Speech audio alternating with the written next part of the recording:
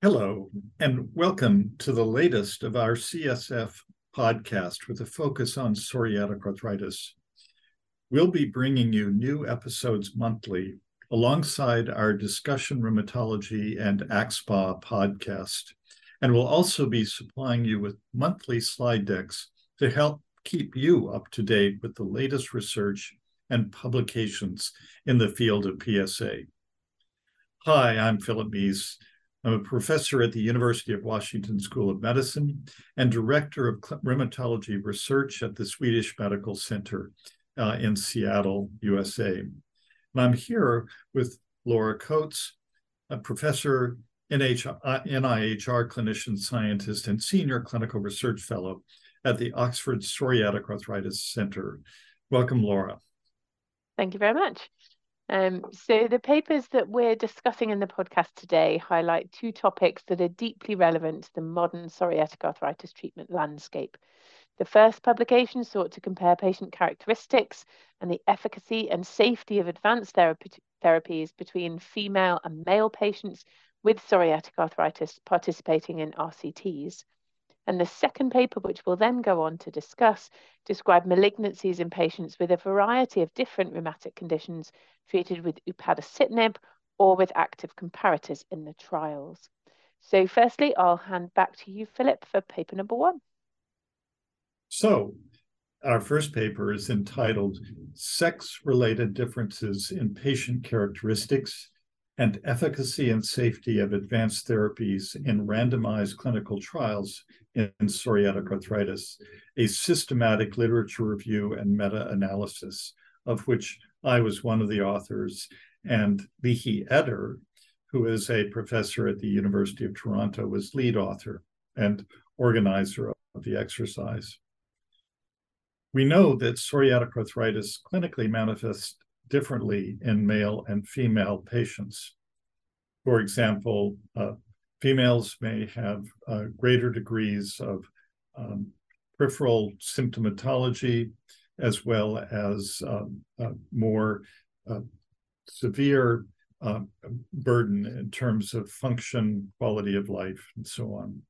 And males may have, for example, more axial disease and may have other differences, including more psoriasis than female patients. There are also sex-related differences in disease outcomes that we've been increasingly observing when we've taken the effort to really analyze studies post hoc and see how differently females and males present at baseline and how they do over the course of a trial in terms of response to a treatment. But there is limited information on sex-related differences in these randomized controlled trials. So this systematic literature review and meta-analysis aim to report the following outcomes in RCTs of advanced therapies, including both biological and targeted therapy in PsA, participation by sex, reporting of sex disaggregated data, meaning characterizing whether the female response from the male response on baseline characteristics, as well as efficacy and safety endpoints, sex differences in efficacy and safety. So in this systematic review and meta-analysis, investigators searched Medline, Embase, and central databases and conference abstract archives from their inception, that is the use of these various medications, to June 10th, 2022, for RCTs that assessed the efficacy of advanced therapies in PsA. 2 reviewers extracted information on participant characteristics and rates of ACR20, ACR50, and minimal disease activity response by sex.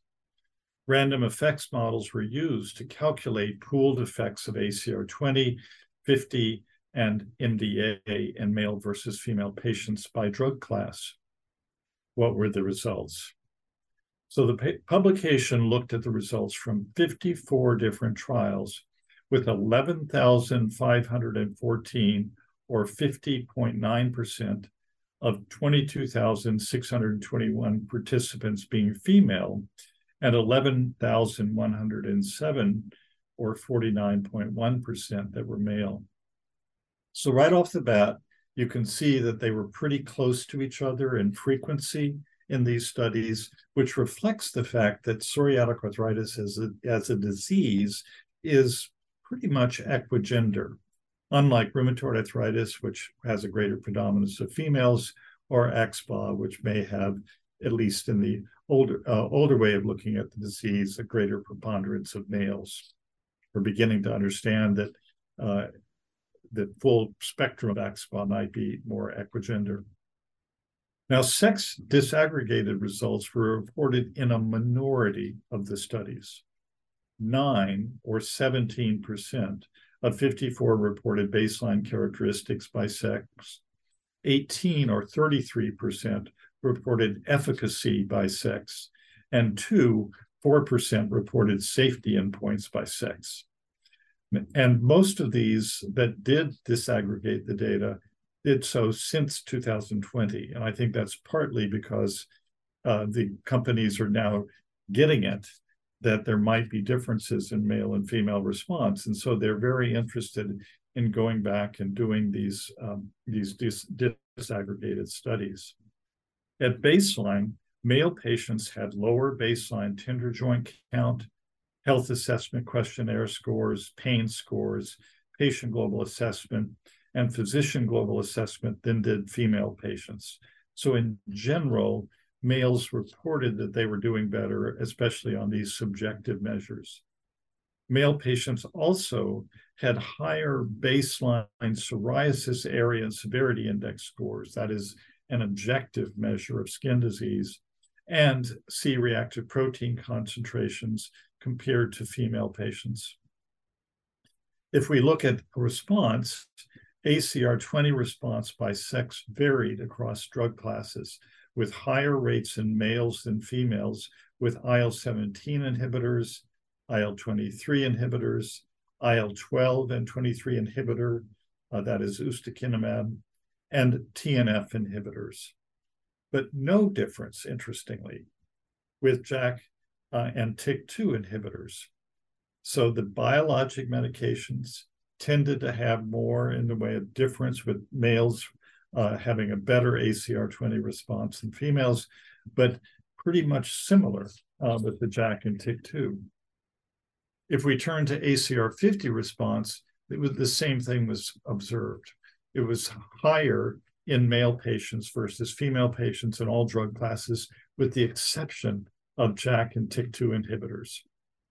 Male patients were more likely to reach minimal disease activity with all of the drug classes. So whether that be IL-17 inhibitors, IL-23, TNF, et cetera, and JAK, as well as JAK and TYK2 inhibitors.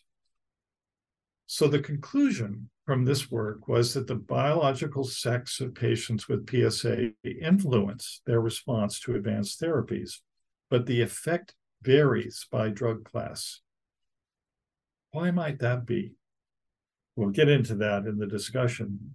Selective reporting might have influenced these results, so that's a limitation. And future trials should report baseline characteristics and endpoint results by sex. And I can tell you that as I've spoken with various companies as they've been designing their trials, they're actively planning on this type of an analysis, even before they start the trial. And we have an example of one particular company, a company called Moonlake Pharma, that has decided to design their phase 2 trial so that they stratified by male-female status. And so they have an equal number of patients in each arm of the study. Laura, what's some of your thoughts about these findings? Yeah, so I think it's become much more of a hot topic in recent years. And I think obviously historically, and as you've shown in the meta-analysis, a lot of studies just didn't have the information. Nobody ever thought to look at whether male and female patients did differently. And so we didn't know. And obviously that's become, people have become much more aware of that. There's been a lot of research looking at the differences between men and women, and this very much fits with the rest of the data out there. Generally, that women report higher levels of disease impact, more pain, more tender joints. Men usually have slightly worse psoriasis. And certainly for response, I think it depends as well what kind of response you're looking at. So in a lot of the data sets, we've seen that women show a similar kind of percentage response improvement, but they start with more disease activity, and so they end up with more disease activity. So it's harder for them to hit the kind of good outcomes like minimal disease activity or remission. Is much trickier for them to hit, because they're starting just with higher scores. And I think certainly, hopefully, as we move forward, we'll see more and more active comparator studies and head-to-head studies and treatment strategy trials, things that really help us as clinicians to select medications. And I think for those, it's really, really important that we think about stratifying for sex, because if we're looking for a smaller difference, any imbalance in the groups could really have a big effect. For sure. So I used to think years ago that most of this difference might have been due to a higher degree of, quote, fibromyalgia in the female population than in the male population, and differences in pain response, pain sensitization, and so forth were primarily responsible. But over time, I've come to appreciate that there might be significant differences in basic immunobiology between males and females. There's some data that comes out of the University of Toronto that teaches us some about this. There, of course, there might be neurohormonal effects, as well as other basic biological factors that may be influencing this. We also, and in seeing, by the way, that the TYK2 JAK inhibitors are pretty similar, it sort of reinforces that it's not just fibromyalgia, because why wouldn't they why wouldn't there be a difference there? Some of this may be due to the fact of the different the biologics tend to be targeting a single cytokine, whereas the JAK inhibitors and TYK2 are doing more of a composite of various cytokines and somehow that might end up making it respond more similarly. Fortunately, we have an exercise going on within the GRAPPA group, currently led also by Leahy Etter, in which called the SAGE study, in which we're enrolling over 400 patients, male and female with PsA, who are changing or starting therapies. And this will be a much more in-depth and focused look at this. And we're studying differences in immunobiology and a variety of other factors to understand better this difference. Yeah, there's so much more to understand, isn't there, with this difference in gender? I think it's still a relatively new field, even though it's been very trendy in recent years and we've seen a lot of evidence around it. What we haven't got yet are the answers as to why. And I'm sure it's really complicated and multifaceted. I don't think there's one answer, but it's going to be a mixture of lots of different things. And I think increasingly people are realizing that it isn't just that women complain more, that there might actually be some real differences that we need to get to the bottom of. So that will be really fascinating in terms of what we can show up with the future research. Okay, so we'll move on to the second paper, and this is called Malignancy in the Upadacitinib Clinical Trials for Rheumatoid Arthritis, Psoriatic Arthritis, Ankylosing Spondylitis, and non-radiographic axial spondyloarthritis. So it's really across all of the rheumatology conditions, looking at upadacitinib. So obviously this has become, again, another kind of topical point for discussion around the safety with JAK inhibitors. We know that patients with RA have an increased risk of malignancy related to their severe disease, but the risk of malignancy in PsA and axSpA is not particularly clear.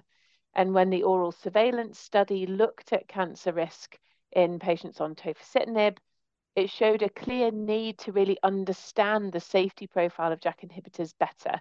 There was clearly a risk. The study didn't meet its non-inferiority outcome, but it seemed to be very much in particular subsets of patients. So the idea of this study was to look at malignancies occurring in patients with any of those different rheumatological diseases, so RA, PsA, AS, or non-radiographic axSpA, who'd been treated with either upadacitinib or any active comparators that were in the trials.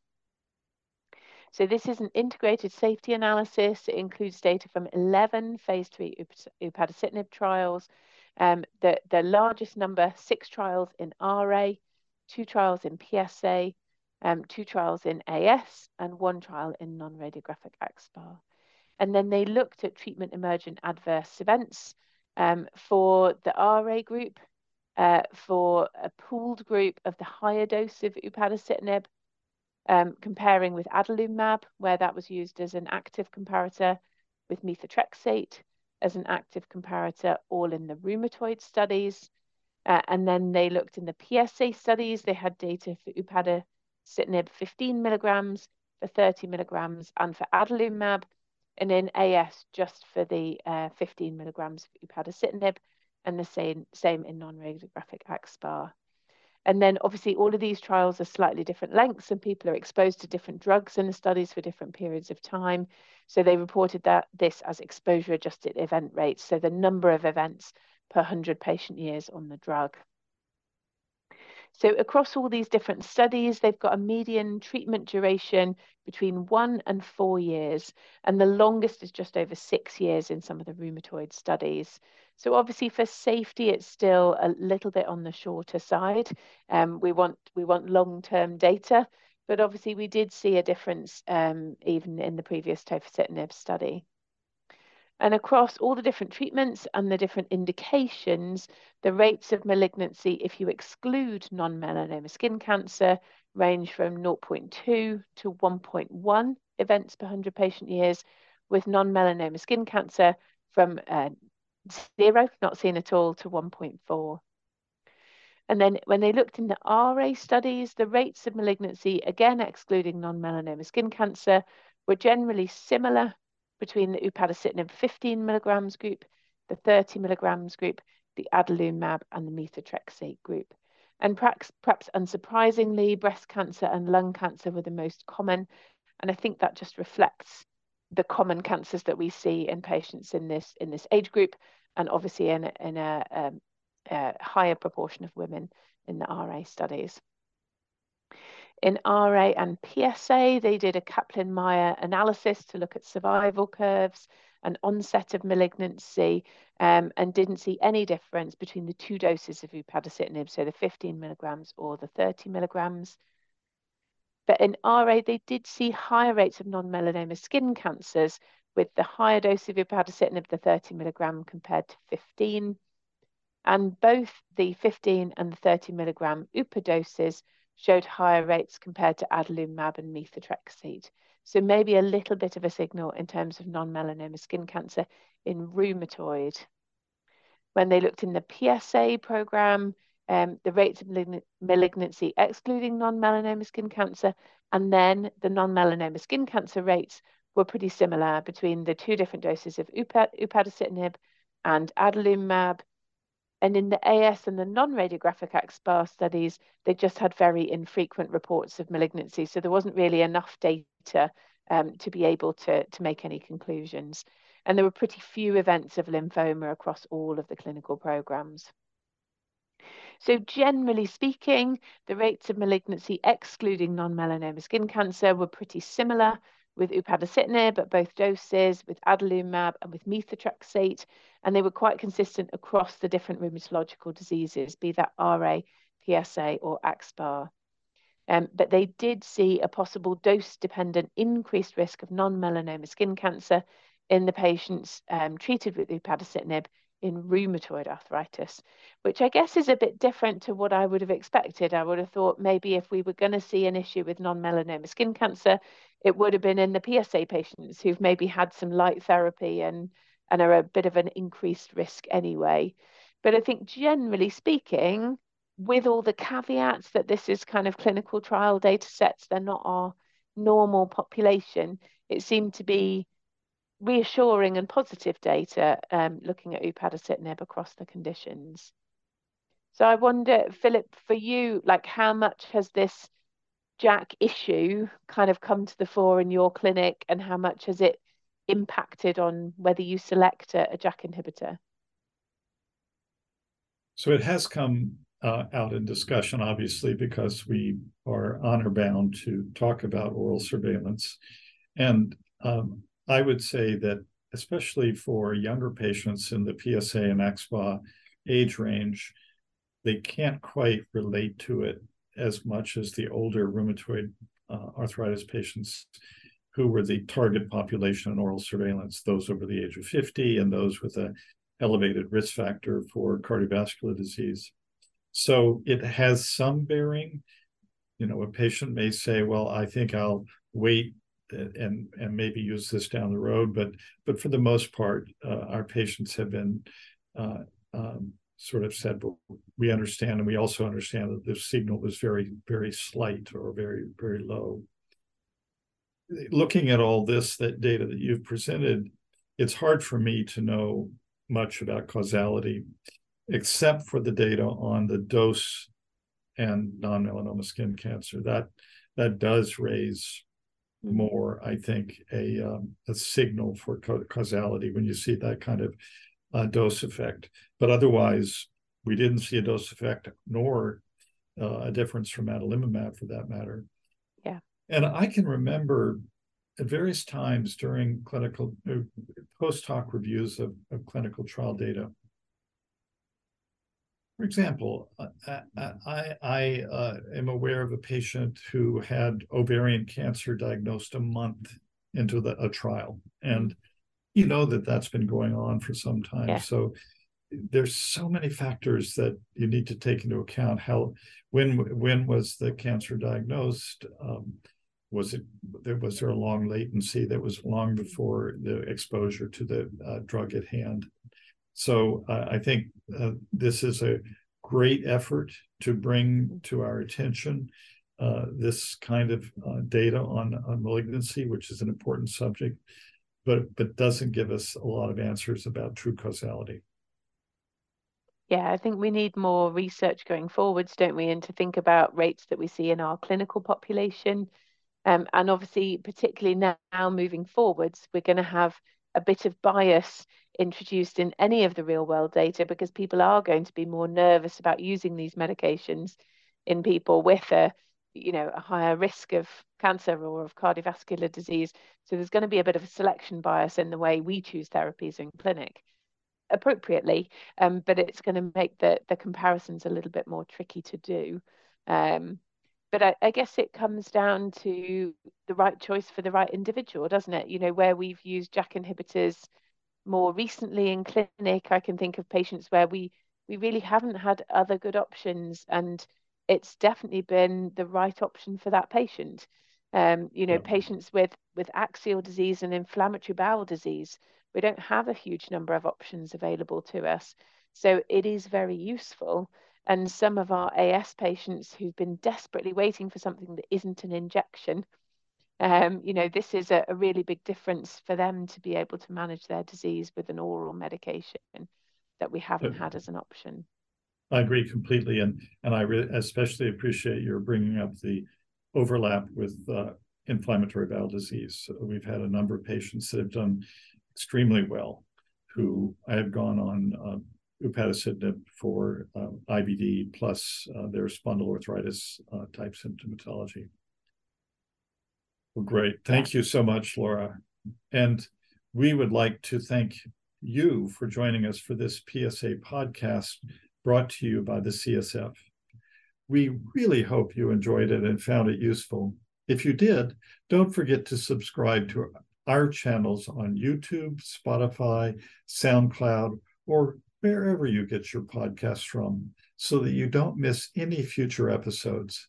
If you want to read more about what we've discussed today, head over to cytokinesignaling.com, where you'll find detailed summary slides of each of the papers. See you next time.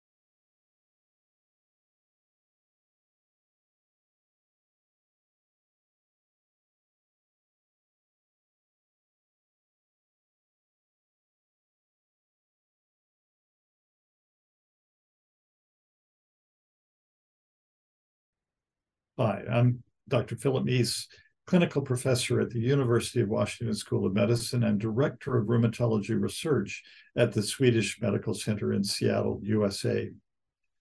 Head on over to the CSF, where we have just posted the latest PsA podcast discussing sex differences in advanced therapy, as well as upadacitinib-related malignancy risk in patients with PsA.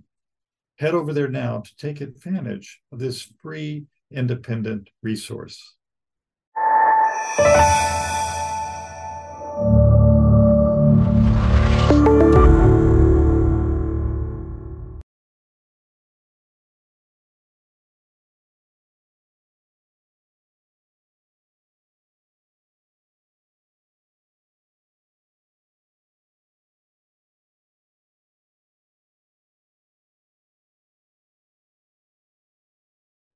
Hello, I'm Professor Laura Coates from the University of Oxford in the UK.